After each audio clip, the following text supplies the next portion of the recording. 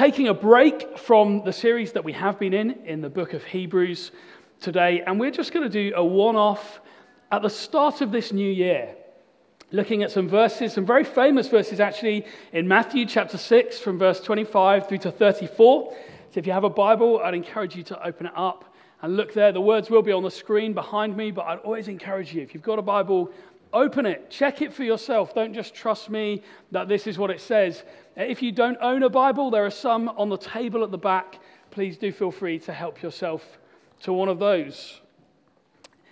We're going to read together in just a moment, but I have kind of titled what we're going to look at today together, The Antidote to Anxiety. And I want to begin by saying oppressive leaders and regimes through history have used fear or anxiety as a way of holding people captive and indebted to them. If people are anxious about their life and worried about their future, then they will work hard to try and secure those things. That's good if you're a king and you have lots of subjects. They will also be more likely to support a leader who promises them food and shelter and security if that leader is constantly sowing into them fear and anxiety about those things. They can be powerful motivations in a bad way. We've got a general election coming up later this year. Now, please, I'm not saying that we live under an oppressive government regime.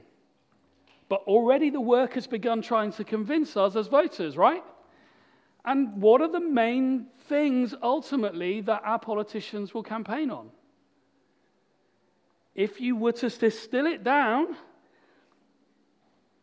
when all is said and done, to a certain extent, the parties will campaign on these lines. Fear of how terrible things will be if the others get in or stay in, and the promise of how your life will be better, easier, healthier, and wealthier and happier if they get in. It's the same kind of motivation. But Jesus is a totally different kind of leader. Jesus plays no tricks and applies no spin.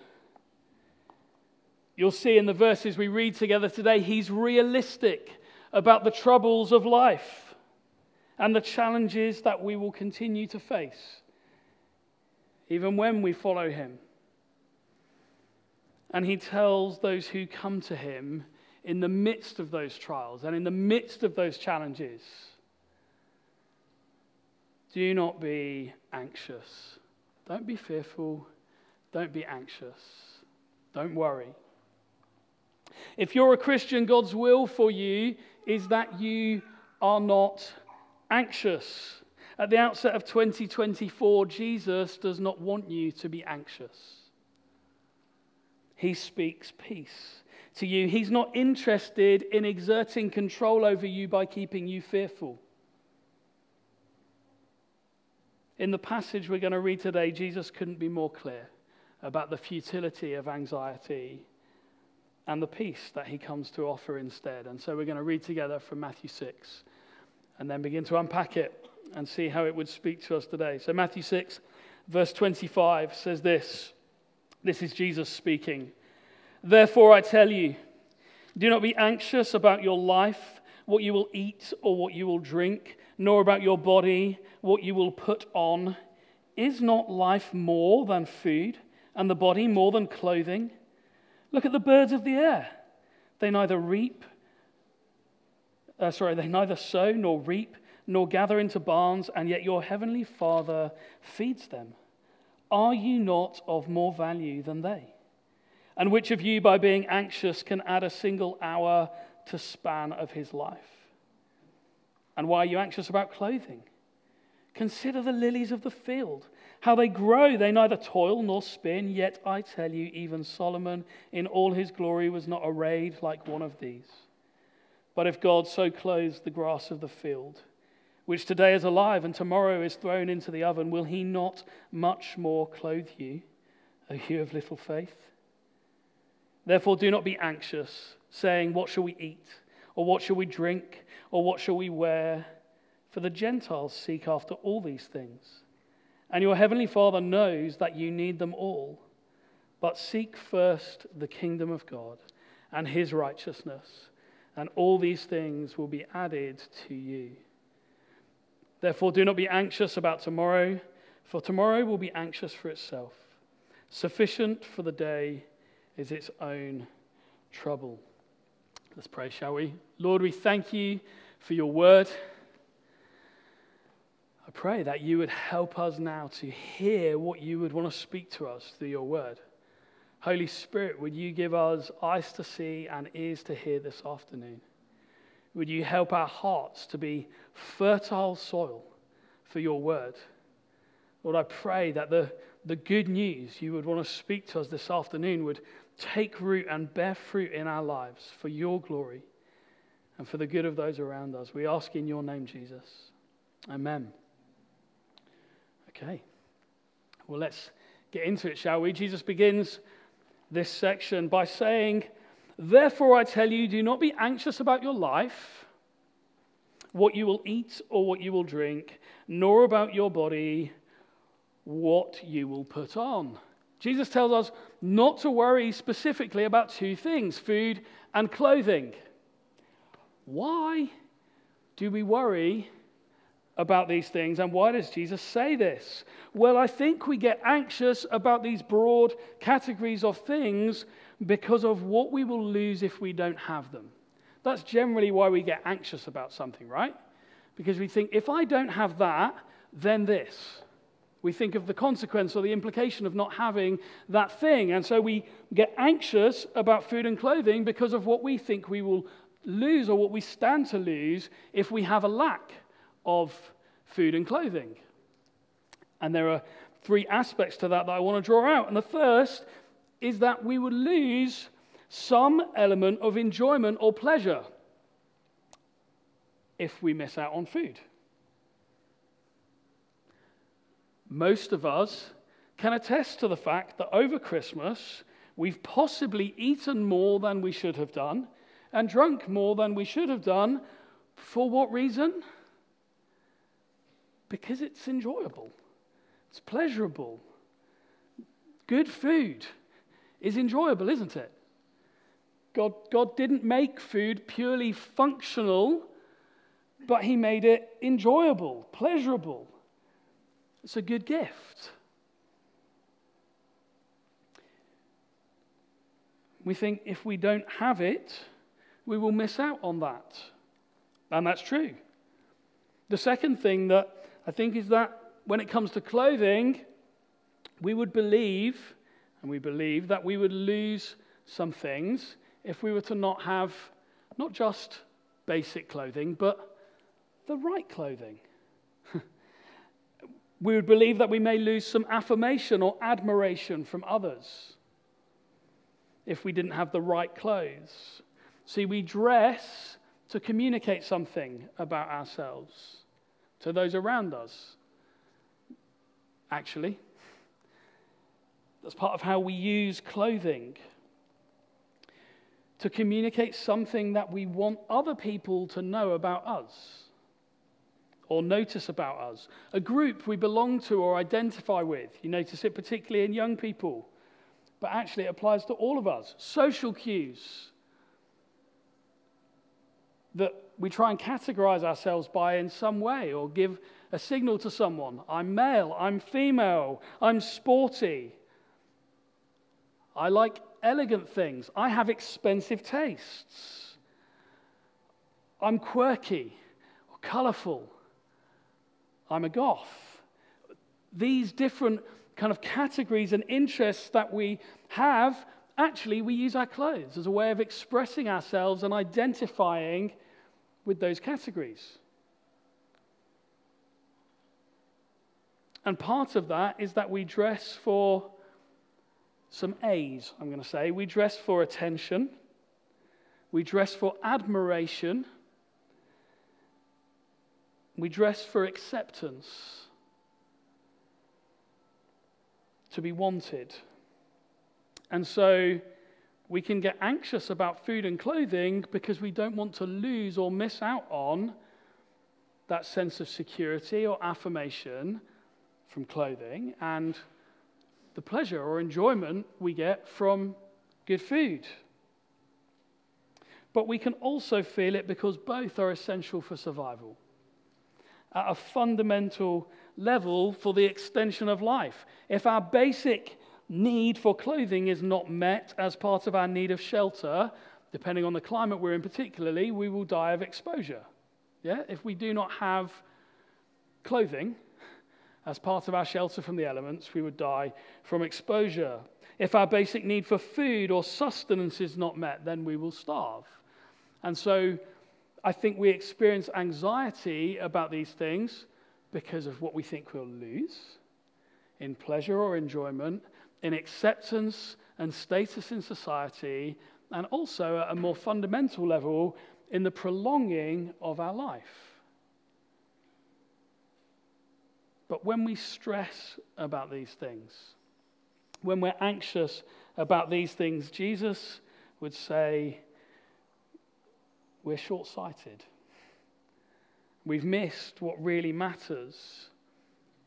Notice, he says, is not life more than food, and the body more than clothing? Guys, I've got something more for you than this.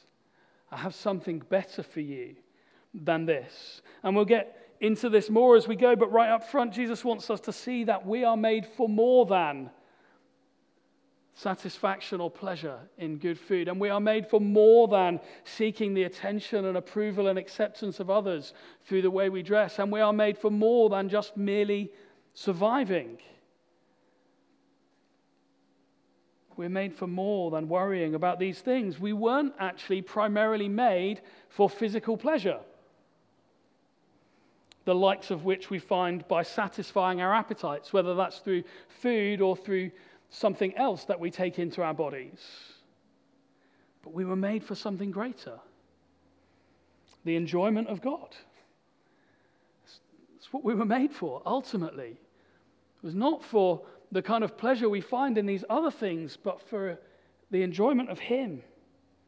We were made to know Him and enjoy Him and to be satisfied in Him and by Him.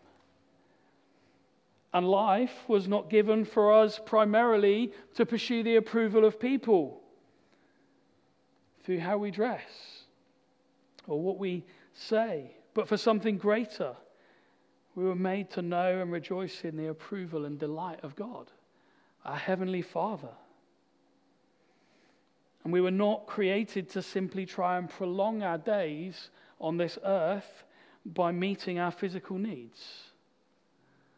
You know, I think sometimes we have an obsession with wanting to try and prolong our lives, don't we? Like just this obsession with trying to live as long as we can. And this, Jenny's grandfather at the moment is seriously ill, and he's 98, but he has doggedly and stubbornly said for years he wants to make 100. And I kind of think, why? We have this obsession as people with the prolonging of our lives, and Jesus wants us to know that actually, not that we're reckless or squandering with our lives, not that we place a low value on our life, but that ultimately we were made for more. We were made for something infinitely better than just prolonging our days here and now. We were made for eternity with Him in the new creation. And so Jesus addresses our anxiety over these things. And He uses a number of ways to address our anxiety. And He begins by pointing to the birds. We read from verse 26, "Look at the birds of the air. They neither sow nor reap nor gather into barns, and yet your heavenly Father feeds them. Are you not of more value than they?" When Jesus says to us, look at the birds, this isn't an object lesson in laziness. He's like, look at the birds. They just kind of kick their heels all day doing nothing, and God provides for them. Like if you watch birds, you will see they're busy. They work. While I was preparing this week, I did actually spend some time watching the birds, little nesting birds, back and forth, from where their nests are, the trees, the shrubs, getting insects, getting berries. I watched our moorhens. We've got some moorhens in the garden, and they, last year, they relentlessly went back and forth between the crabapple tree and their little house. And I have no idea how a few moorhens ate so many crab apples, but they went for it. This year, there are 0 crab apples. But they found something else to eat. They're busy. They're not lazy, but they're not anxious. They're not worried. They're not paralyzed with fear. God has provided for them. God is providing for them. God's providing for our moorhens in a way other than crab apples this year. And they're okay with that, I'm pretty sure. And Jesus says, you who are created in his image, who will be with him forever, are worth so much more to him than birds. He argues from the lesser to the greater. If he provides perfectly for them, if he meets their needs, how much more will he meet your needs?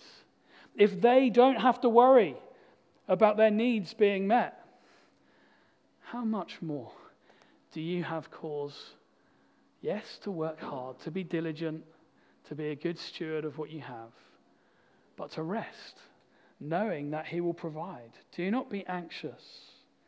He cares for and provides for them. How much more will he care for and provide for you?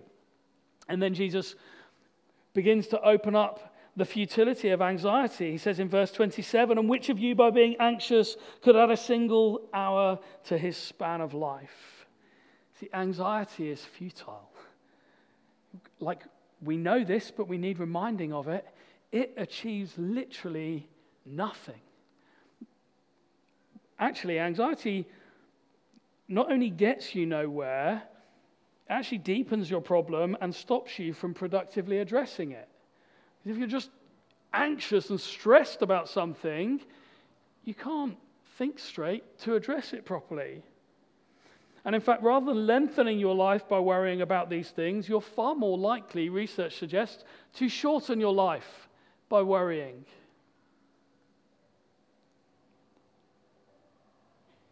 So we read on from 28. And why are you anxious about clothing? Consider the lilies of the field, how they grow. They neither toil nor spin. Yet I tell you, even Solomon in all his glory was not arrayed like one of these.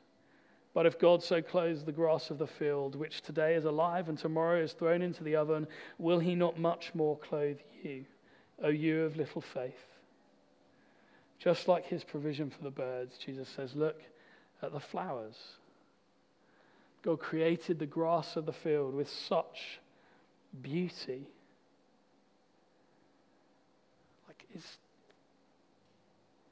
He provides perfectly and purposefully for his creation. And these flowers are nothing compared to you. Nothing compared to you. They don't endure in the way that you will endure. They're temporary, here one day and gone the next. Particularly in our house. I would like to think we could keep plants alive for a long time, but we're rubbish. They don't last. But while they're there, they're amazing. They're beautiful. God has clothed them with beauty, even though they don't last. How much more will he provide for you? Let's read on from 31. Therefore, do not be anxious, saying, what shall we eat, what shall we drink, or what shall we wear? For the Gentiles seek after all these things, and your heavenly Father knows that you need them all. In other words, when Jesus says the Gentiles, he's referring to those who don't trust in God, those whose hope is not in him. Saying those who aren't trusting God chase after all of these things. To feel secure, they worry about these things if they think they're not going to have them or enough of them. Like we talked earlier about food and clothing. They place their identity and security in these things, which actually never truly satisfy in any lasting way. It's a futile pursuit fraught with worry and exhaustion, a never-ending quest to try and get approval, to feel secure, to have enough. It's amazing, isn't it? It doesn't matter how much you have. There's always more. My guess is that, if you're honest, that would be your experience, right? Doesn't matter how much you've ever had. There's always been something else that you could have, that you might quite like, that you think, well, if I just had that thing, then I'd be content. Maybe you spend a long time curating your image, and it never quite lands the way you hope, looking for acceptance with a group of people or from a certain person, looking for approval, wanting to fit in. And so you adjust what you're wearing, you tweak your image to try and meet that felt need, and it never quite lasts. The belief that just a bit more pleasure, a bit more comfort, a bit more status, a bit more adoration would leave us content is folly. Jesus says those who don't trust God, they're chasing after those things. Please don't be like them. You don't need to. Because your Heavenly Father knows what you actually need and what will truly satisfy you. He knows what you were made for, and He provides perfectly for you. Don't be anxious. And yet how easily we join those around us in worry and striving, don't we? Like how easily we spend our time in worry and striving, chasing after this and that and the other. Jesus knows that. That's why He speaks these words.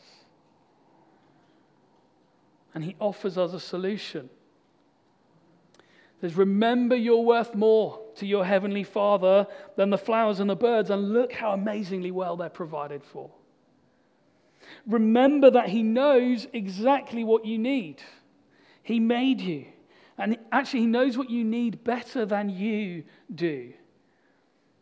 And then Jesus says this from verse 33, but seek first the kingdom of God and His righteousness, and all these things will be added to you. Seek first the kingdom. What does it mean to seek first the kingdom? Well, the kingdom of God is where God rules, where His reign is. So what does it mean in our lives to seek first the kingdom? I think people can sometimes go off on all kinds of weird, spurious ideas about what this means. It's pretty simple. Seeking the kingdom first means acknowledging God as King in your life in every moment and every circumstance and every situation. In every arena of your life, seeking the kingdom first means submitting to Him as Lord. In everything. Asking, Lord, how can I honor You in this situation? How can I please You? How can I live for Your glory in this situation? That's what it means to seek first the kingdom. To seek in every area of your life for God to be in charge.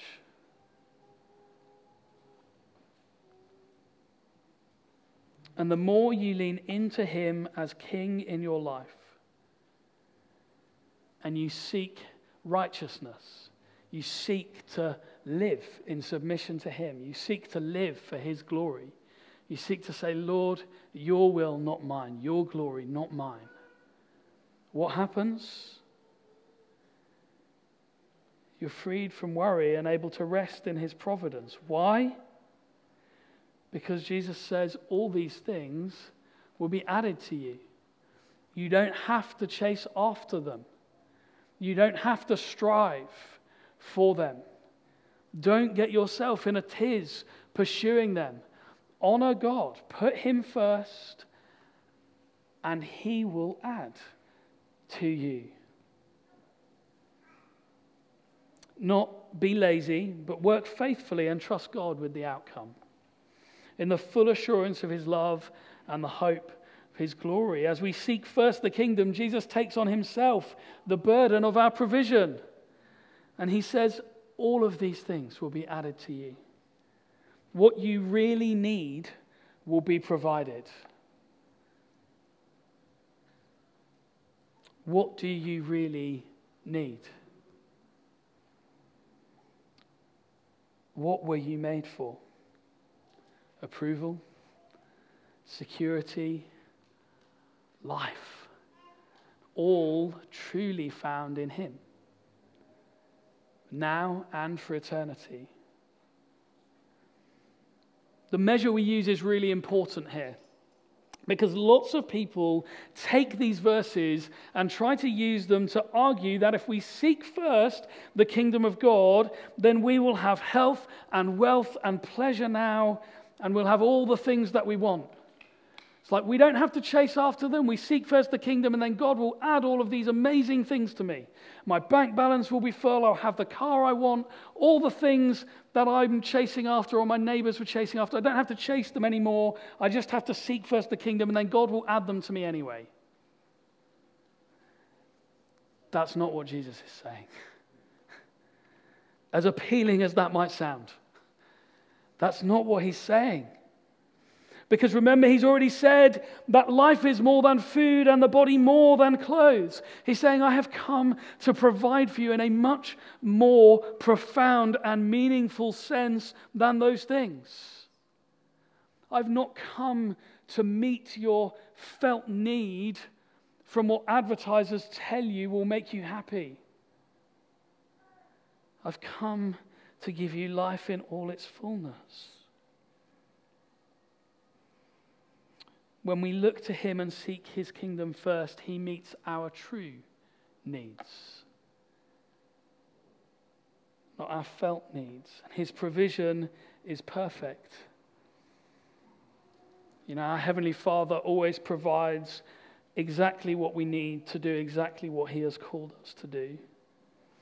Measured by worldly standards, we might not be that well dressed. We might not look abundantly provided for by the world's standards. But that is not God's measure. God is not interested in meeting your desire to have a lifestyle that accords with the way the world tells you you should live. Because life is more than food and the body more than clothing. His provision is perfect and his perspective is eternal. And that is the way in which he is going to provide for us. He satisfies us eternally with himself. From verse 34, therefore, do not be anxious about tomorrow, for tomorrow will be anxious about itself. Sufficient for the day is its own trouble. See, this, I think, just puts an absolute hammer blow to people that want to read Jesus' words and say, oh, well, this is all about me getting the mansion I want. If I seek first his kingdom, then I am going to have that huge, incredible property and that Rolls Royce that I've wanted because I'm seeking first his kingdom. He's going to add it all to me.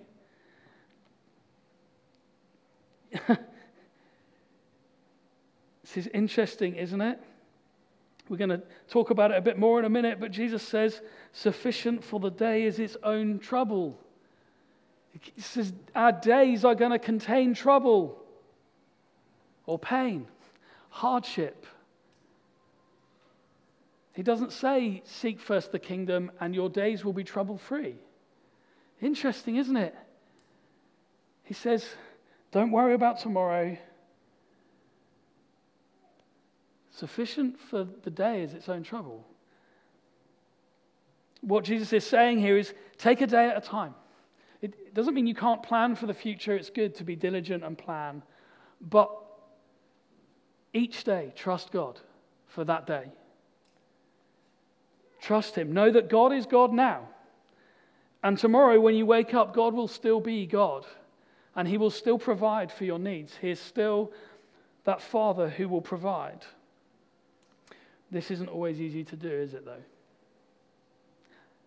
It's been real for me this week. See, there's a set of circumstances and conversations I've been in recently that could represent, by our standards, quite a lot of money for my family.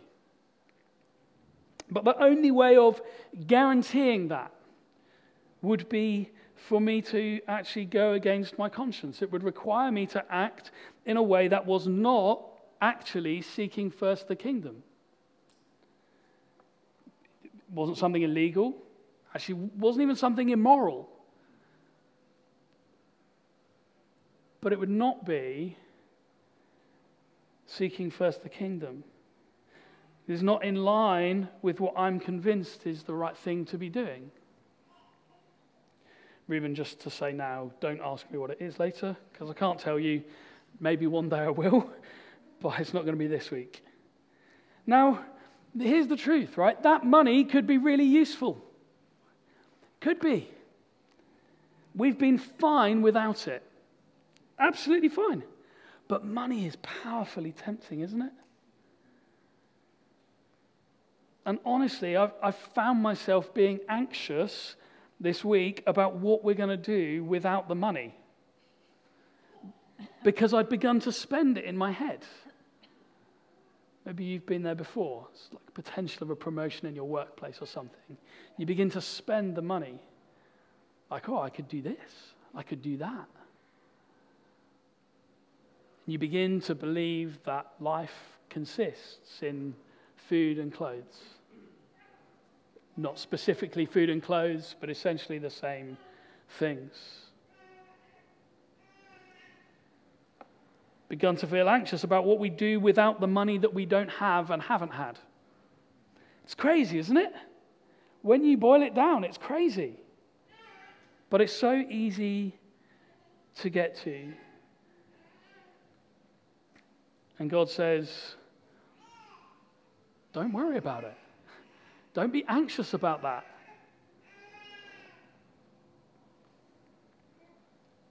Trust me today with what I've given you now.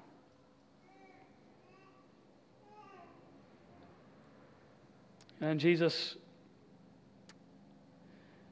points out that today we'll have pain or trouble, hardship. It's interesting that we're never promised, when you read the Bible, a pain or trouble-free existence this side of eternity. This side of Christ's return and new creation, as Christians, we're not promised the absence of pain or trouble or hardship or suffering. In fact, actually, often we find in Scripture we're told we will have those things. We will experience those things. Today we'll have troubles. We can't avoid all hardship and suffering. And we can't control what tomorrow will bring, however much we'd like to think we can. Not one of us. We can plan all we like, but you cannot control what's going to happen tomorrow. You know that? Hopefully you do know that. I'm just going to remind you of that. So please, don't be anxious about it. Trust God today. And when you wake up tomorrow, trust Him tomorrow. And when you wake up the next day, trust Him then. Whatever circumstances you're facing, whatever trouble that day might hold, trust Him, because we know that He is good. Do not be anxious, and seek first the kingdom.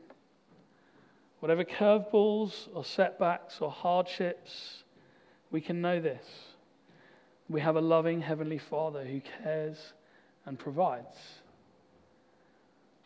and who takes our worry and anxiety on Himself and says, all that you really need, I'll add to you perfectly.